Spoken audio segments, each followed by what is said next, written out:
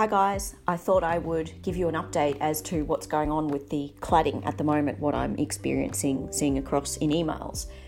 So there are firms out there who have a bit of building experience, perhaps a bit of reporting experience, perhaps a bit of fire experience that are engaging in what I call white labelling.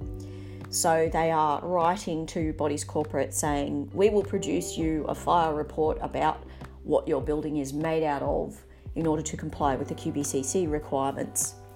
However, those firms don't actually have a fire engineer on staff, which means that they are subcontracting a separate fire engineer. Why is this important for bodies corporate? It's quite simple. There's nothing to stop a body corporate going straight to a fire engineer and asking them to participate in stage one of the process. Why would you pay another firm that doesn't have an engineer on staff to charge you the extra 20%, 30%, whatever it is, when there's Google and you can pick up the phone and find out details about the fire engineer's qualifications?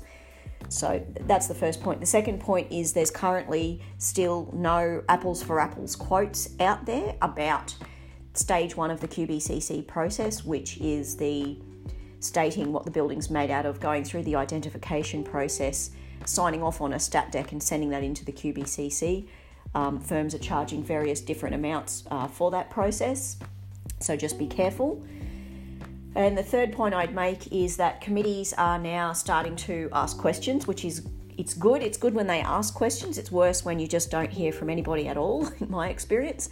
So the types of questions they're asking things like, well, can't we just ask the developer what the building's made out of? Sure, we can ask the developer.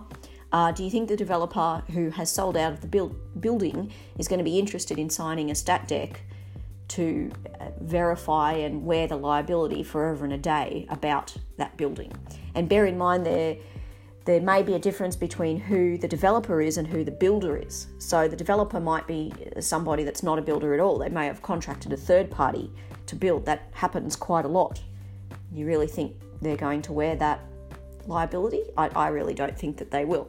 The second question we're being asked by committee members is, well, can't we just do this form ourselves? Yes, you can. You can do that form by yourself if you'd like to.